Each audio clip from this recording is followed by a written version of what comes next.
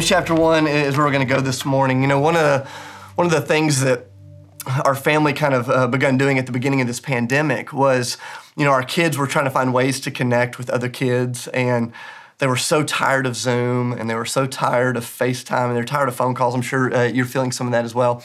But there's this moment several weeks in, I mean, not even very far in, where our kids were just kind of technologied out. And so they wanted to stay connected to their friends, and they decided, hey, we're going to start writing letters. We're going to write letters to our friends, some of our friends here in the city, some of our friends that live outside of the city. And so they started writing these letters. They became pen pals. And in turn, it kind of made this one moment every afternoon at our house kind of a big deal. And that was the moment when the mailman, our mailman's Mickey, he shows up at our house, you know, every afternoon around 2 or 3, he shows up with the mail. And so all of a sudden, this moment that our boys used not to think about or care about, they were excited because they were expecting, you know, maybe one of our friends wrote us, maybe our grandparents wrote us, maybe somebody that we've been writing to has written back. And so every day when the mailman shows up, our boys, kind of in the midst of this pandemic, they like run out to the mailbox to see if they have any mail. And so this has kind of gone on for a while. And several months ago, it was raining outside, so our boys didn't want to run out to the mailbox. They sent me to do it. And it was one of those days where I was just so discouraged. I was kind of down, kind of grieving some things, felt a little bit kind of depressed and frustrated. Maybe you felt that in the middle of this pandemic. But I walked out to the mailbox. It's just kind of drizzling, and I'm standing there, and I open up the mail. And as a person, like for myself, I've never been very excited about getting the mail because normally it's just bills and junk mail. And I'm not excited about either one of those things. But, you know, I opened up the mail hoping there'd be something for my kids. And in the mailbox, there was this letter that someone had written to me. I could tell right off the bat, you know, this isn't a bill. It's not junk mail. It's handwritten. And I looked at the return address, and it was this guy that I haven't talked to in a long time. You know, I hadn't talked to him on the phone. We've certainly never written a letter to each other. I didn't even know that he knew my address, but here he was. He's written me this letter. And so I was so surprised by the moment. I didn't even like go inside to open it up. I just stopped right there, like at the edge of my driveway. I opened up this letter, and I don't know if you've ever had one of these moments, but here I was like in the middle of a really difficult day, and I just started reading this letter, and it was like this sea of encouragement just started washing over me. I mean, just like, I'm just like standing there and just like kind of drizzling, you know, just kind of terrible weather. It's not very fun. I'm feeling terrible on this side, but I begin reading this letter, and all of a sudden I'm just like so encouraged. I'm so lifted up. It was like drinking a glass of cold water in the middle of the desert. And yeah, in fact, it was so encouraging. I took this letter and I put it in my prayer journal. And literally over the last couple of months, there's been several days where I've just kind of been down, and I'll get that prayer journal, I'll take out this letter and I'll just read it. And in this season that we've been in, I've been reminded just how powerful it is to receive an encouraging word from a trusted friend in the middle of a difficult time. Like something just happens. I don't know if you've had that happen before, where you get just, it feels like out of the blue, just an encouraging word from someone you trust in the middle of a difficult time. Maybe it was a text message. Maybe it was a voice memo. Maybe they sent you a video. Maybe they called you. Maybe they wrote you a letter. I don't know what it is, but have you ever had one of those moments where it was like someone knew what was going on in your life, and they just kind of reached through the distance and they began to speak words of life into you? And I don't know what you think of when you think about the book of James. I don't know if you have any history with the book of James. You know, for some of you, maybe it's just that book that you read through when you do your yearly reading plan. And so you heard us say, hey, we're going to teach through James. And you're like, all right, you know, why not? You know, maybe you're kind of excited, kind of indifferent. You don't really know what you feel. Maybe there's some of you that have never read the book of James. Maybe there's some of you that have read it a lot and you love it. But I think when we come to this, really understanding at the core, like, what is this letter that we're getting ready to crack open for the next several months? And if I could just sum it up in one sentence, I would say the book of James is a really encouraging letter from a trusted friend in the middle of a really difficult time. Like, it's an encouraging word from a trusted friend in the middle of a really difficult time. And I love trying to just imagine what the original audience would have felt, like what they would have experienced when they were standing at the end of their proverbial driveways, opening up their mailbox, receiving this encouragement from this guy named James. Now, in order to really understand what we're going to jump into over the next several months, you've got to understand the context of this letter that we're getting ready to crack open. You know, James was writing to a very specific group of people. He was writing to a group of people who were, a lot of them were a part of the very first church that ever existed, right after the resurrection of Jesus. Jesus spent 40 days teaching about the kingdom of God, and then he returned to heaven. And there's this beautiful moment in Acts chapter 2 where you see the birth of the church, this thing that we're a part of. We're connected to this, whether you realize it or not. You know, and so in Acts chapter 2, Jesus fulfills his promise. He pours out the Spirit of God on the day of Pentecost, which was a big religious religious festival. A guy named Peter, who was one of Jesus' closest friends, he stands up, he preaches this sermon. 3,000 people join the church on the first day. In the first few years of the church, as you read through the book of Acts, it's like everything was up and to the right. Everything was good. Everything was working. In fact, the way that Luke describes it in Acts chapter 2, he says not only was the church growing by reaching new people, he said the church experienced the favor of all the people. In other words, like when the culture looked at what was happening there in Jerusalem in the church, they went, man, we like that. That's good for us. We support it. We're encouraging. And so you look at the first few years of the church, historians, even ones that kind of take a conservative approach on how the church grew in those early years, even conservative estimates would say that by the time you get to Acts chapter 4 or Acts chapter 5, the church in Jerusalem was 25,000 strong.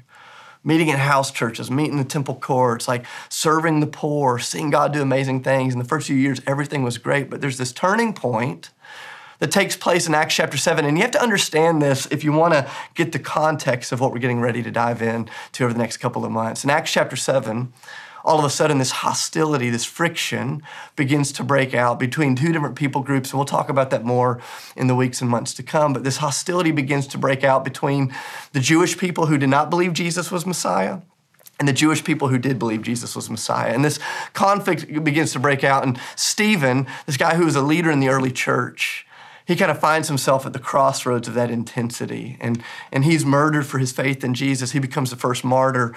And Acts chapter 8 describes kind of the aftermath of that breaking point in the church. It says a great persecution broke out and the church was scattered. There's this moment where the people, they found themselves in a season they didn't expect to be in. One moment, everything was going right. Everything was going as planned. Everything was up and to the right. And then something changed. And in an instant, the whole story changed for these early followers of Jesus. They found themselves leaving their homes, leaving their schools, leaving their neighbors, leaving everything they knew. And all of a sudden, they wake up in a world that feels totally different than the world they were just in. And I don't know if you felt that at all over the last few months, but I go, have you had any of those moments like in the middle of this pandemic where you go, okay, March 8th, like I had big plans.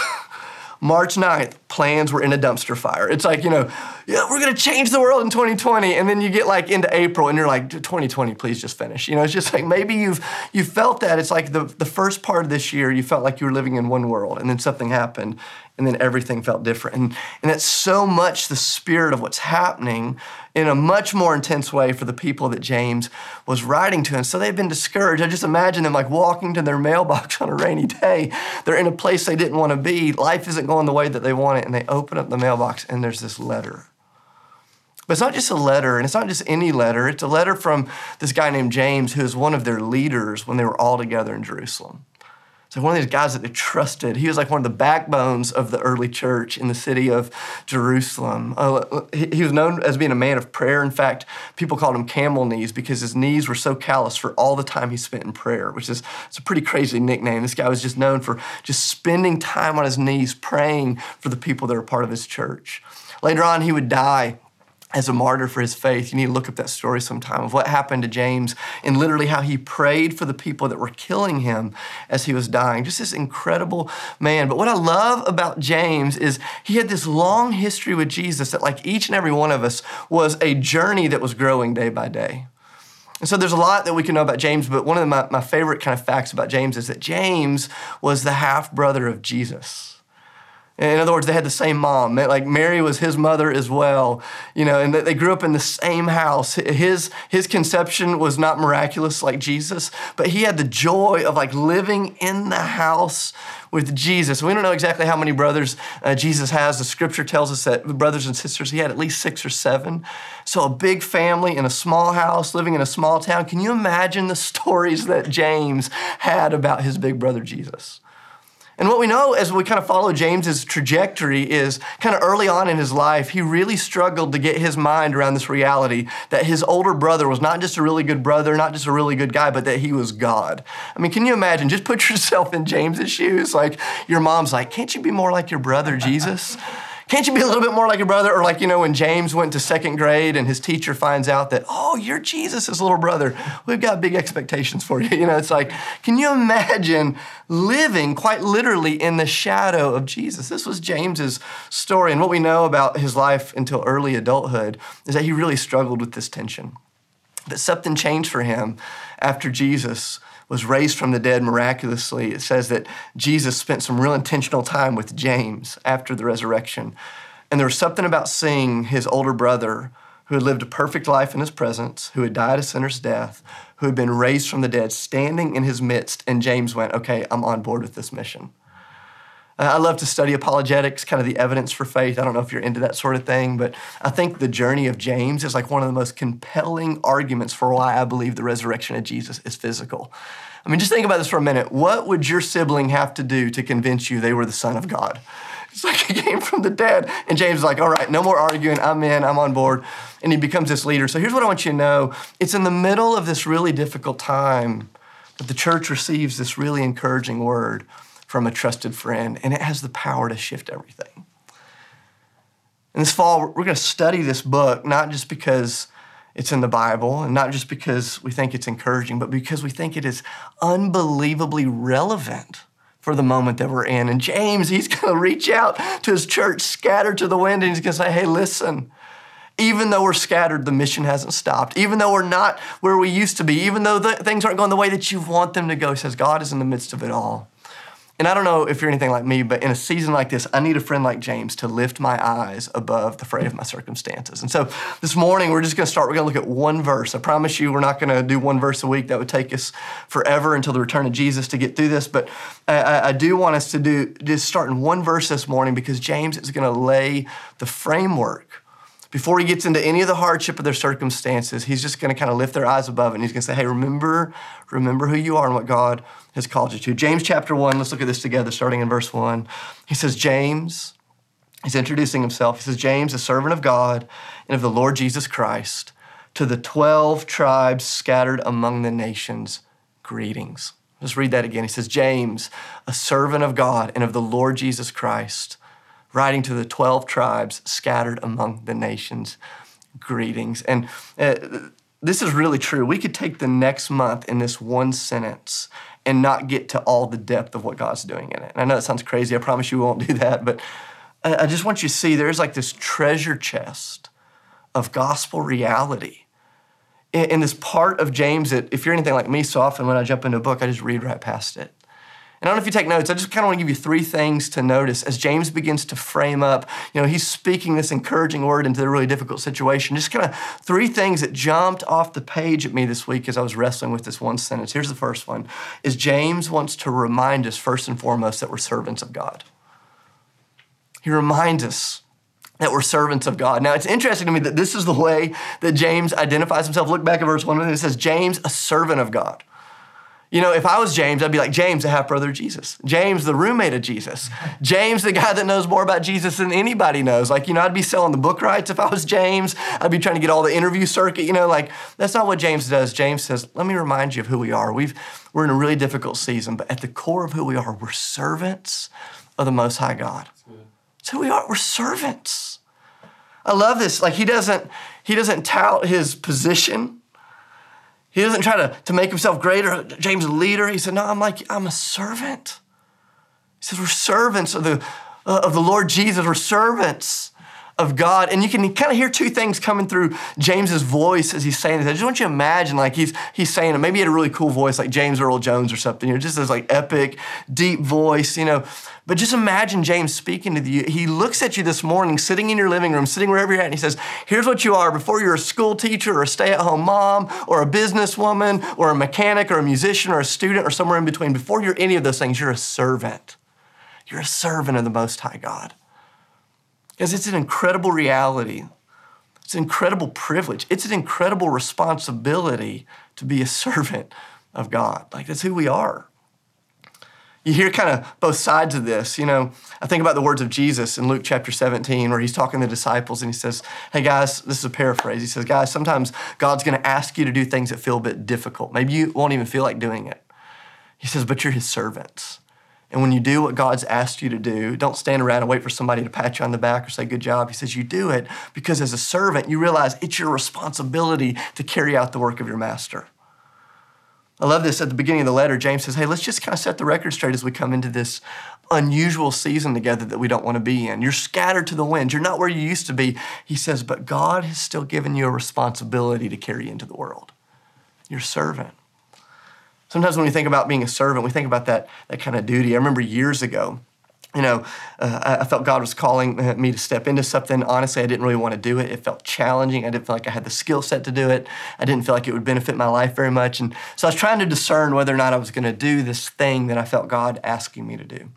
And so I called my dad. He's one of my heroes, man of faith. And I'm kind of laying it out in front of my dad. Dad, here's what I sense God's calling me to do. Here's why I don't really want to do it. Not sure if I should do it. And I'm kind of giving him a pros cons list.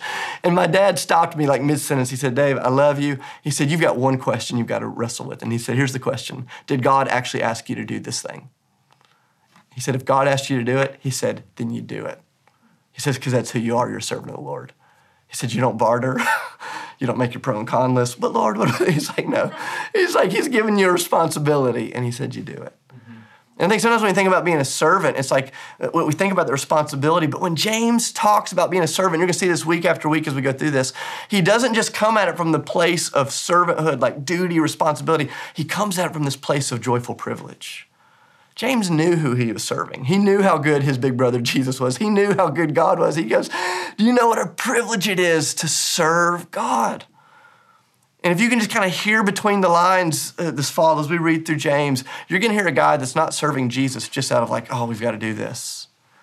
He realizes, man, it's a privilege. It's a privilege and an honor to be a servant of the Most High God. In this season, this pandemic, Sydney and I, for whatever reason, we started watching back through Parks and Rec. I don't know if you like that show, if you've seen it on Netflix. If not, you need to watch it. We've watched it 2 or 3 times. It's kind of embarrassing how much we've gone through that show. But in the pandemic, we started watching it again. And the whole show is built around kind of this one character, Leslie Knope, who works for this small little governmental Parks and Recreation department. And what I love about Leslie Knope in that show is nobody appreciates the work that she does. But she does it because she loves the people she serves. She just serves like crazy because she loves the people she serves. And the other night we were watching that show and I just thought, man, Lord, if Christians in Nashville served the Lord the way this fake character in this silly TV show served her local government in Pawnee, Indiana, man, the world would be fundamentally different. Like if you just woke up, if our church woke up this morning and went, Lord, we don't know what's on the docket today. All of our plans have gone out the window, but we're here to serve you. And not only is it our duty, it is our joy. I'm thinking about one of my dear friends, Mary Trapnell, who's a part of our church family. She's doing incredible work here in the city. Every time I talk to Mary, she's telling me all the great things that God is doing down in the part of the city where she's serving some of the least of these, some of the folks that are just really hurting. She gets right there in the midst of all of the messiness of life. And every time I talk to Mary, she talks about this burning obligation she has to serve the Lord. But she does it with this huge smile on her face. And she'll say this one phrase, if you know Mary, shout out Mary, I know you're watching this morning. She goes, each day I just wake up and I report for duty. And when she says it, I go, I want to do what you do. I go, can you imagine what would happen like tomorrow morning? You just wake up and you go, Lord, okay, here we are. This thing has drug on longer than we anticipated. It's affected us more than we ever imagined. But Lord, we're still your servants. And I love this. James, he sends this encouraging word from a trusted friend in the middle of a difficult time. They're standing at the end of the driveway. They open it up and he says, hey, remember who you are, your servants. But he doesn't stop there. Second thing, if you take notes, he reminds them not just that they're servants, but that they're living in a bigger story. They're living in a bigger story. Look back at James 1. He says, James, a servant of God and of the Lord Jesus Christ, to the 12 tribes that have been scattered. He says to the 12 tribes. I don't know if you write in your Bibles, you should just underline that phrase, the 12 tribes. And there's so much that we could talk about here for the sake of time. And just because I don't want to confuse you, we're not going to deep dive it right here. But James is speaking to a group of Jesus followers who the vast majority of them had come out of a Jewish background. They were Jewish people. They'd grown up in the Jewish story, the Jewish religion as they knew it. And Jesus, who is the fullness of God, he entered their lives as a Jewish man. He came into the middle of their story. And he begins calling them to follow him as Messiah. And so the early Christians that James is writing to them, the vast majority of them, they knew like fundamentally that their story of faith didn't just begin a few years earlier at Pentecost. They knew that their story of faith went all the way back to the days of Abraham, where God made this covenantal relationship with Abraham. And he said, I'm going to bless you and your family, and I'm going to bless all that bless you so you can be a blessing to the ends of the earth. And so these early Christians, they knew in their core that their spiritual story was more than a few years old. But have you ever noticed that like when your life gets disrupted, it's easy to forget what you already know? That when things get shaken, it's easy to forget, like when crisis hits, it's easy to forget that there were people that came before you and that there were people who will come after you and that God is doing something with you right in the midst of the moment that you're in. And I love what James does. He writes to them and he doesn't speak to them as a group of individuals. He speaks to them as a community that is living in a story much bigger than their own individual joy and suffering and heartache and challenge. He says, hey, listen, you have to understand the promise of what God said, the promise of what God is going to do so you can live strong in the moment you find yourself in. And I love this. Look back at verse 1. He says, to the 12 tribes. He didn't call them individuals. He said, remember, he says, you're still a part of that work that God was doing through Abraham and through Isaac and through Jacob and through Joseph. You're still a part of that. That those promises still count for your life and that God is still going to do something in the future. And even though the story has taken a turn, even though you're living in a chapter you never saw coming, God saw it coming and he's not done with you. This would have been so encouraging to those followers of Jesus that had grown up in a Jewish background. But listen, it wasn't just encouraging for them. And this is where we could go down the rabbit hole right here. But in Jesus, people like me who did not grow up with a Jewish background, by the grace of Jesus, by the work of the cross, I've been brought into all of the promises that God has been making to his people for thousands of years. And so I look at my life and go, as an individual, I became a follower of Jesus 20 years ago. But God's been writing a story much longer than that.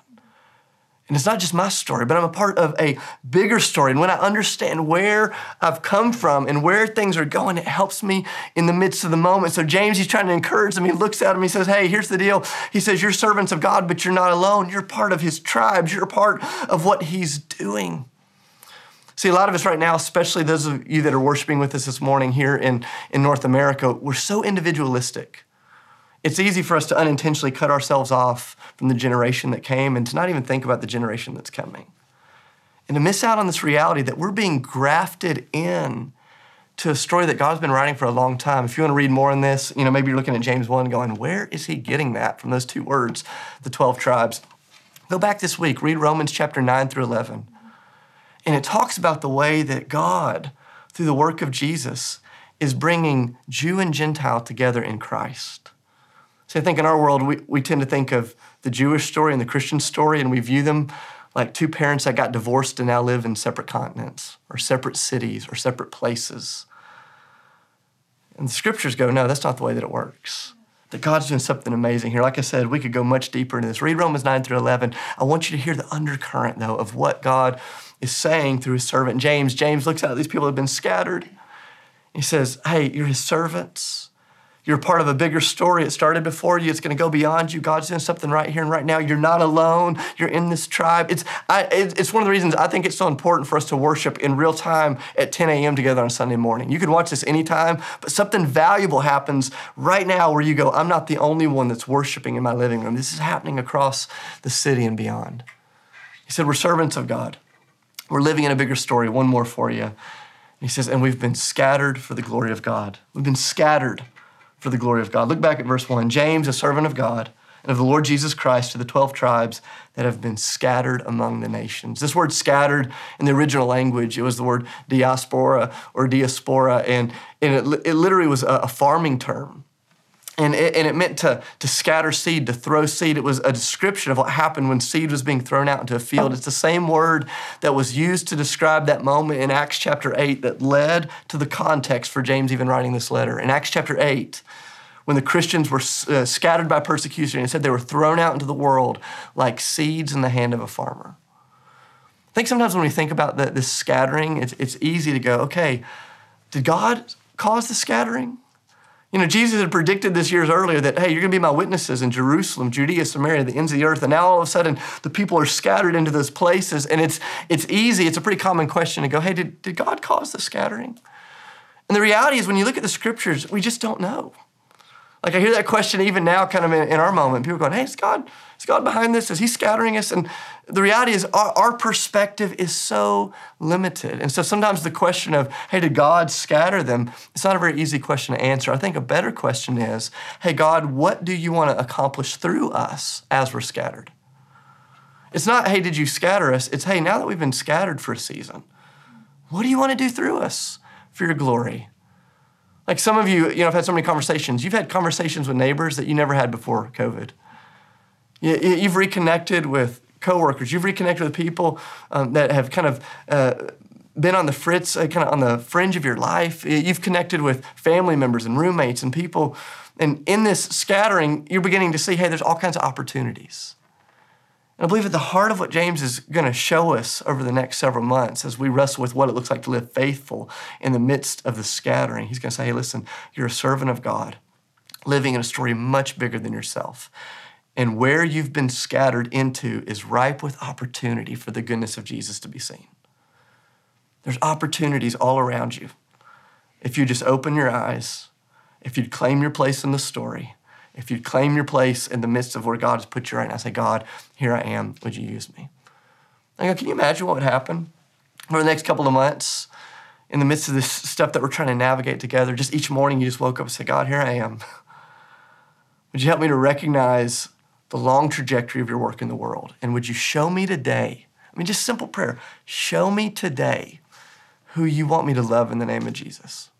Man, God would do something. So here I am for duty. Show me today who I can love in the name of Jesus. There's one last word that I want to look at. This is just kind of a bonus. I'll throw it in for you. Not that you asked for a bonus, but I'm going to give it to you. I love the way he ends verse 1. He says, James, a servant of God and of the Lord Jesus Christ, to the 12 tribes scattered among the nations. Look at this last word. He says, greetings. He says, greetings. In the original language, it's a Greek word, kairein. You can say it out loud if you want. If you want to feel smart, turn your friends over and say, kairein. You can lean over to somebody next to you, whisper it in their ear gently, just say, kairein. Actually, don't do that. It'd be so weird. For those of you that invited friends from your neighborhood to watch church with you this morning, I'm sorry, I just said that, made it weird. But this word kairein, it literally means joy to you. It just means joy to you. And, sometimes when somebody sends you a text message, have you ever had one of these moments, maybe you get a text or you get an email and you can't read the tone of it? And so you're like, okay, what's this person getting at here? And so you try to read it through all the different tones. I love James. You got to hear me very clearly. Over the next couple of months, he's going to say some encouraging things. He's also going to say some really tough things. There's going to be some moments where he's going to step on our toes. And if you don't understand his tone from the outset, you may miss what God's trying to do in your life. And I love this. He stands before his people. He says, I'm a servant of God living in a bigger story. You've been scattered. Here we are together. And he says, but here's my tone. Joy to you. He says, joy to you. He says, my prayer for you in the midst of the moment you're in is that the profound joy of God would meet you, overflow you, anchor you, stir you, compel you, propel you into the world that he has for you. And guys, that's my prayer for you. It's like, man, I'm hoping I'll see all of you today at the drive-thru. I'm hoping we're having lots of opportunity for in-person stuff here soon. But I recognize just the reality of being a scattered people trying to live as servants in a bigger story. Man, it gets really tough over time. And it can be really hard. It can be really exhausting. And just that last word of verse 1, it's what I want to pray over you this morning. Whether you felt joyful or not, I just want to pray that the joy of Jesus would overwhelm your life, would infiltrate your living room, would stir you into this reality of a servant living in a story in the midst of the scattering, that God would do immeasurably more than you can ask or imagine. So let me pray. I want to encourage you in your living room. If you feel comfortable, just kind of put your hands out in front of you, just as this kind of posture of receiving. I just want to pray over us this morning. Father, I love you. Lord, I love these people. God, I love every one of them. None of us saw this year coming. None of us imagined that we'd be scattered like this. None of us imagined that we'd feel some of the ups and downs. We thank you for the places of joy and breakthrough and peace and hope that we've already experienced. And Lord, we also recognize that, man, there's a lot of stuff just stirring up in us. And God, we need your help to live as servants. We need your help to live in light of a much bigger story. We need your help, Lord, to live with eyes wide open in the places where we've already been scattered. And God, as all of that happens, would you fill our hearts with joy? Would you fill us with joy? The kind of joy that can't be robbed when our circumstances begin to get turned on their head. The kind of joy that can't be robbed when things don't work out the way that we expected. Lord, we want that unshakable joy, the joy that we'll look at next week as we keep reading through James. Lord, in the name of Jesus, by the power of the Holy Spirit, I just ask that you'd pour out joy in every living room, Joy that comes from knowing you are the resurrected Messiah, the King of Kings, the Lord of Lords, the hope of the earth. God, would you pour out joy that comes when we experience the reality of your nail-scarred hands, that you love us so much, that every sin that has been committed by every one of us, individually and communally, that every one of those can find forgiveness at the foot of the cross. God, I pray that just like James was emboldened by the risen, resurrected reality of Jesus, God, there'd be this strength that would rise up in every person that's worshiping with us this morning. And as that strength rises up, that, Lord, we wouldn't just find ourselves sitting around our proverbial mailboxes waiting for a good word in a tough time from a good friend, but that we ourselves would go, man, who do I know? Who needs a good word from me? Who needs an encouragement from me? Who needs to be served by me? Who needs to be loved by me? Who needs to be called by me? God, would you just, even right now as I'm praying this, would names and people just start flooding our imaginations? And God, as we serve them, would you help us to serve them as though we're serving you yourself? What a privilege it is to serve you. Even in a season like this, we count it an honor to serve you, Jesus. We love you. It's in your name we pray. Amen.